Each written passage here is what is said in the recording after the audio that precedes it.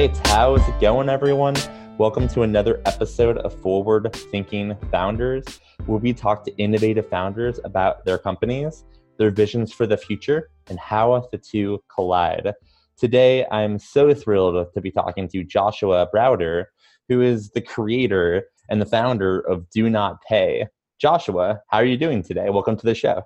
I'm really good. Thank you for having me. Yeah, absolutely. Appreciate you coming on and appreciate you building this, probably one of the coolest products I've ever seen in my life. For people that are listening who don't know what Do Not Pay is, can you give everyone a kind of an idea of what you're working on? Sure. So the way I describe it is the world's first robot lawyer. And what it means is it's an app and a website that helps you fight back against the corporations and governments when they're charging you unnecessary fees or exploiting you. It started 3 years ago helping people get out of their parking tickets and has since expanded to over 50 different features. For example, canceling your free trials, getting you out of DMV paperwork, all of this stuff where it's so expensive to hire a lawyer, but you still need someone to fight on your corner. It's such a cool idea in that it's these annoying things that as you just said, it's expensive to fight, but it needs to get done. How did you know that you could do this? So you could solve all the problems through technology. I guess I'd love to hear a little bit of the backstory on how you were able to fight parking tickets, and now how you're able to fight all these different things with governments and corporations. So this company came out of a personal problem. I was getting a huge number of parking tickets when I started driving. I think I accumulated about 30 tickets in total. And I obviously didn't have the money to pay for these really expensive tickets. This was back in the UK, so they're like £100, which is $150. And so I was doing some research online, and it turned out that 50% of all parking tickets can be appealed and you can get out of them. And so I got all of these obscure government documents together and realized that there are these top reasons why parking tickets are cancelled, like the signage is not to standards, or the parking bay is legally too small. And I was writing the same letter over and over again for myself and my friends. And as a software engineer, it became clear that this can so easily be automated. And you've ran very far, ever since with this app. I mean, I'd love to dive into a few of the use cases. I recently downloaded it and am exploring, and you can do so many different things with this app, and it does feel like my lawyer kind of in my pocket. What are some of your favorite features that you've built into Do Not Pay? So I love all the features equally, but one feature I really like is yesterday we launched this thing called Skip Waiting on Hold. And what it does is it calls you back, so you never have to wait on hold with a big company. And in addition to that, it actually tricks the company into thinking that you're a premium customer, so you get to a representative faster. And finally, on top of all of those things, if the big company is exploiting you or you're unhappy with what they're saying, you can one tap, press record, and share whatever they're saying with the world. And so we've seen situations where big companies, they like to operate in the darkness. For example, airlines charging huge fees during natural disasters, or Comcast making it too hard to cancel. And so in addition to being very useful, we think this will add a lot of transparency to these unfair business practices. I have to ask, how can you trick these corporations and these companies into thinking that the people calling are premium customers or higher level customers through Do Not Pay? So there are these secret phone lines where if you're like Marriott Gold, they actually give you a secret number. But of course, that's just a phone number and anyone can dial it. And so we've paid people to scout the web and find all these numbers for the big companies. I'll be honest. I've interviewed over 30, founders of really cool products, but I think I can say with confidence that this might be one of the coolest products ever built. I have to ask. You said you started this about 3 years ago. I can only guess that this is spreading rapidly through word of mouth. Like, I'm kind of curious, how are you getting the word out about Do Not Pay, and what's kind of the growth been like as it solves such a core problem to every single person on this planet? Yeah, so the growth has been huge. We've had a free product for about 3 years, and that free product, I would say, has touched 1 million people. However, just a few months ago, we launched our first paid product, which is $3 a month. And, our customer base, they don't want to pay for things. So that's growing, but obviously not as much as the free product. But this is a huge problem that everyone has. I've seen homeless people use our product, and I've seen billionaires use our product, and everyone in between. It seems like it's a universal need. It's very surprising that a company like this hasn't existed in the past and been as big as like some of the big mobile apps. And I think there are a lot of reasons for that we're trying to resolve. Yeah, that's fascinating. Something I want to dive into when I was looking through the app, there's a section on it that said something along the lines of just find hidden money. We find free money for you, just as a user and as a customer now of Do Not Pay. I'd love to know how you how the feature of find hidden money works for future reasons. Yeah, so a lot of people come to Do Not Pay with a problem, like a parking ticket, but a lot of our users are just exploring like you are. And that catches a lot of their interest, because what we can do is, even if you have no issue, we can still find refunds for you. And the biggest example, I suppose, is bank fee refunds. In the US, more money is spent on overdraft fees than all election spending combined, $50 billion a year. And a lot of that can be appealed. So if you choose that feature, for example, it can look at your connected accounts and say, this $40 overdraft fee can be appealed, and get that back for you. So it's really about finding money that you didn't even know you were owed. Yeah, very cool, very cool. I'd love to know, I'd love to know where you're headed with this.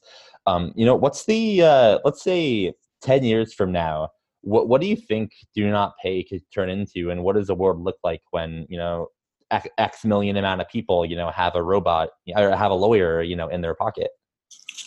I think at the base level, it would be amazing if we had millions of people subscribing to it, fighting for their rights, skipping waiting on hold, all of our great products that even exist today. But one of the interesting things that could happen if you have millions of people using a product like this is it's like a consumer union. We have labor unions where lots of workers gather together to negotiate. Why not have a consumer union where we could say for our 5 million customers to Comcast, you better start giving our customers discounts or treating our customers better, or we'll just mass switch everyone to your competitor. And so that's where we're trying to go with this, build up this massive amount of leverage to give people the ability to fight back. And is there a moment that you can imagine where you win, like enough people have Do Not Pay that the power is with the people? And do you imagine what that looks like, and what you would keep building? And also one question kind of on top of that is, do you see this expanding to different legal realms to cover other areas that lawyers would traditionally do, but could still be automated? So I think that Do Not Pay is really focused on mass market problems. And so we will tackle any legal issue that's really mass market. We've looked at things like divorce and marriage, but unfortunately, the court system, you still have to go to court. So it's very hard to represent people online. But we're definitely looking at trying to do everything that a normal person would want. Obviously, if you're being accused of murder, an app probably can't help you. Mm-hmm. But we have a list of 50 different products that we haven't even launched yet that could take us well into the next year of launches. So it's a really exciting company to be a founder of, because it's just unlimited opportunity. I'm sure you could think of a huge number of problems yourself. Absolutely. Are you open to diving into some of the future features that you want to add into it, or is it top secret until they're launched? We like to keep things like relatively secret, but one of the things we have launching is something that can help you understand all of the agreements you've signed, all of the benefits around certain credit cards and things like that. But that's as far as I'll go. Absolutely. That sounds useful to me.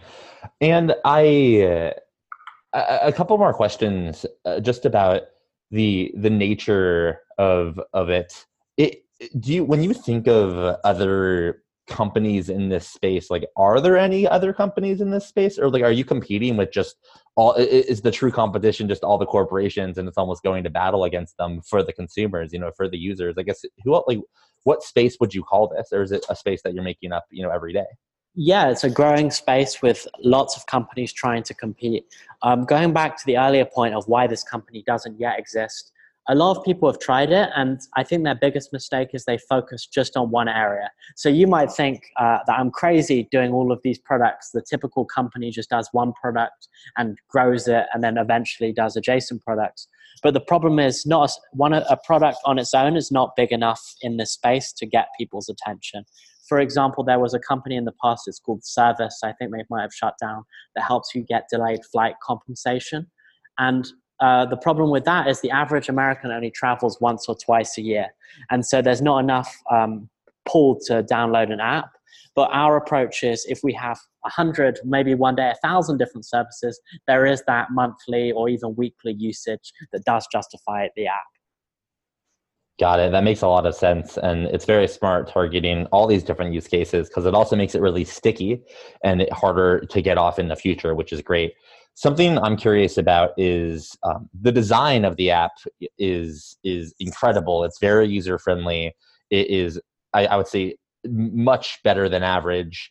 Are you also the designer? And if not, the designer on your team, like how did you guys think about developing the UX for this lawyer in an app? So unfortunately, it's not me. I can't take the credit. We have this amazing designer called Alex. In terms of how we think about it, there have been these sort of what we call access to justice websites that have existed since even the internet was founded. A lot of state governments have these very simple websites that give you legal advice. But on the flip side, they're the worst designed websites you could ever imagine. Every design principle is just completely implemented poorly. And so we wanted to have design as our number one priority. And so we brought this amazing designer, Alex, in-house. And we really hold ourselves to really high standards with the design. Yeah, I can tell if you're listening to this recording, definitely click into the show notes. The app is beautiful and the whole website is beautiful, and it's beautiful because it saves us all money, which is fantastic. Something I want to move into now is going a little bit away from Do Not Pay and more just into your mind a little bit. Like I'm kind of curious. You built this incredible app. You're in technology. In startups. I'd love to know kind of what movements or what industries or what happenings in the tech world or just in the world in general are interesting to you, whether or not you're involved with them. Kind of what's interesting to you out there in tech and startups right now? So Do Not Pay automates a lot for consumers, but in tech more broadly, I think RPA, robotic process automation, is really going to take over every industry. I think that in collections, a lot of big companies should be automating their paperwork. In fact, faxes is still like a huge multi-billion-dollar industry. And so I think that the world will shift even more to this automation, and that's what really interests me. So you think that this repetitive kind of documents, repetitive anything will eventually get automated away and we'll have a more efficient world? I think so. And I think that could be a bit scary. A lot of people get away with a lot of things because of the inefficiency in the world, including me. Yeah, well, I'm actually reading a book right now.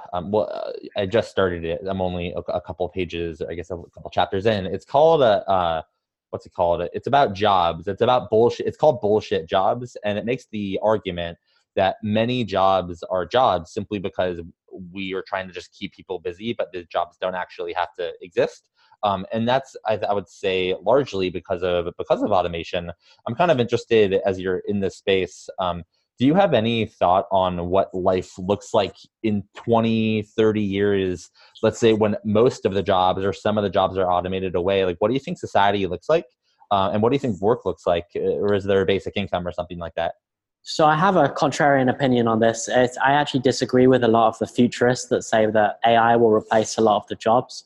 I think that a lot of new jobs will be created that are much more fulfilling. And if you want a job in the future, you can definitely find one.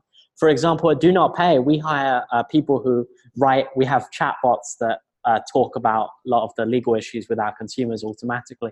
We have people that write these bots. And 10 years ago, you could never have imagined a job that would exist. that would have that title. And so I think Yeah. similarly in the future, there'll be many more jobs that are created. And when ATMs first came out, everyone said bank tellers would disappear, but bank tellers still exist. And in fact, it's even growing industry. Yeah, absolutely. It's a refreshing mindset where oftentimes, including myself, I feel like a lot of us it's doom and gloom, jobs are going away, basic income, but I would love to see jobs pop up that we never could even imagine. And I'm sure that will be the case, 100%. Yeah, sorry, go on. Oh, no, go for it. Yeah, I was chatting with my friend. He runs this amazing company called Marble, and what they do is they replace cashiers at restaurants, so you can order your food and then it just comes to the table. And we were discussing this, and he said that so many successful people actually started their jobs in fast food, and one could imagine that when these cashierless robots replace jobs in restaurants, how many more successful people building great things there could be. Ooh, I like that. That's an interesting perspective. I'm kind of want to keep going down that line. What are some that you just mentioned a company that is also building the future? I'm curious, like what other companies out there right now interest you? They could be big companies, they could be super small startups. But are there any that pique your interest a little more than average? Yeah, there's this amazing company. It's called Very Good Security. It's a great name and also a great company. And what they do is they're building AWS for security. And on the surface, security can sound really boring.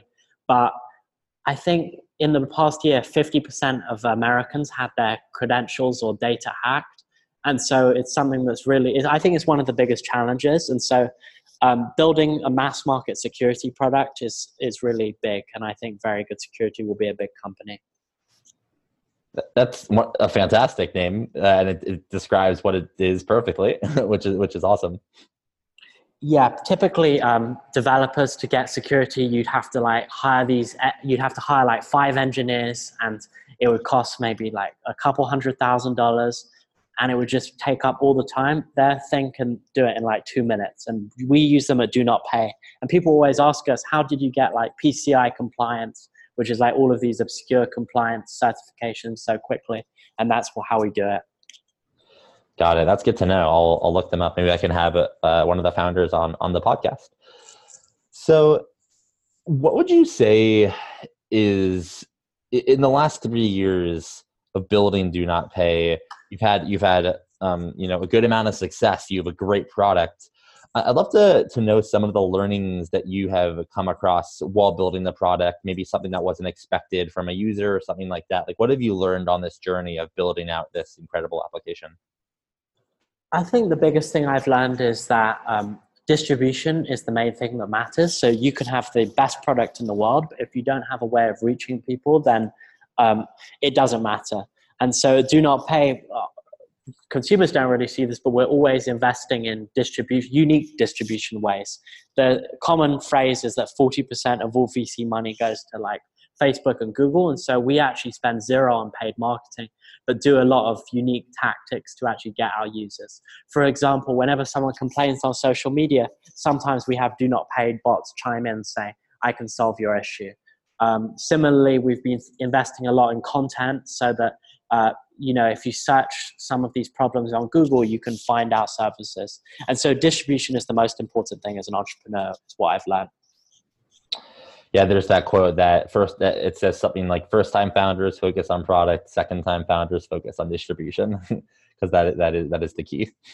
Yeah, and I would even go a step further. I think one of our VCs said this, that the battle for the startup is, can the incumbent get distribution before can the incumbent get innovation before the startup gets distribution? And so what this means is, like, can Wells Fargo have a nice looking app before Chime Bank can spread their app to everyone in America?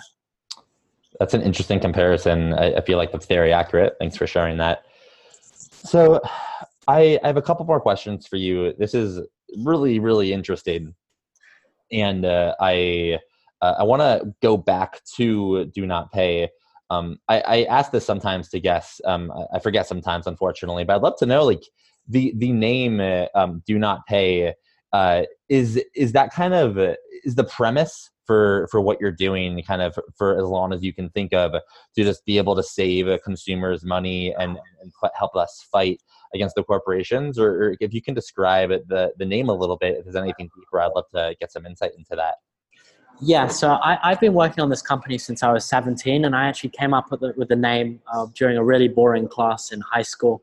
And the reason I came up with it is because all of these big companies are trying to make you pay as much as possible. They have teams of people sitting in offices around the world just brainstorming how to extract as much money from you. And so we're trying to provide the opposite of that.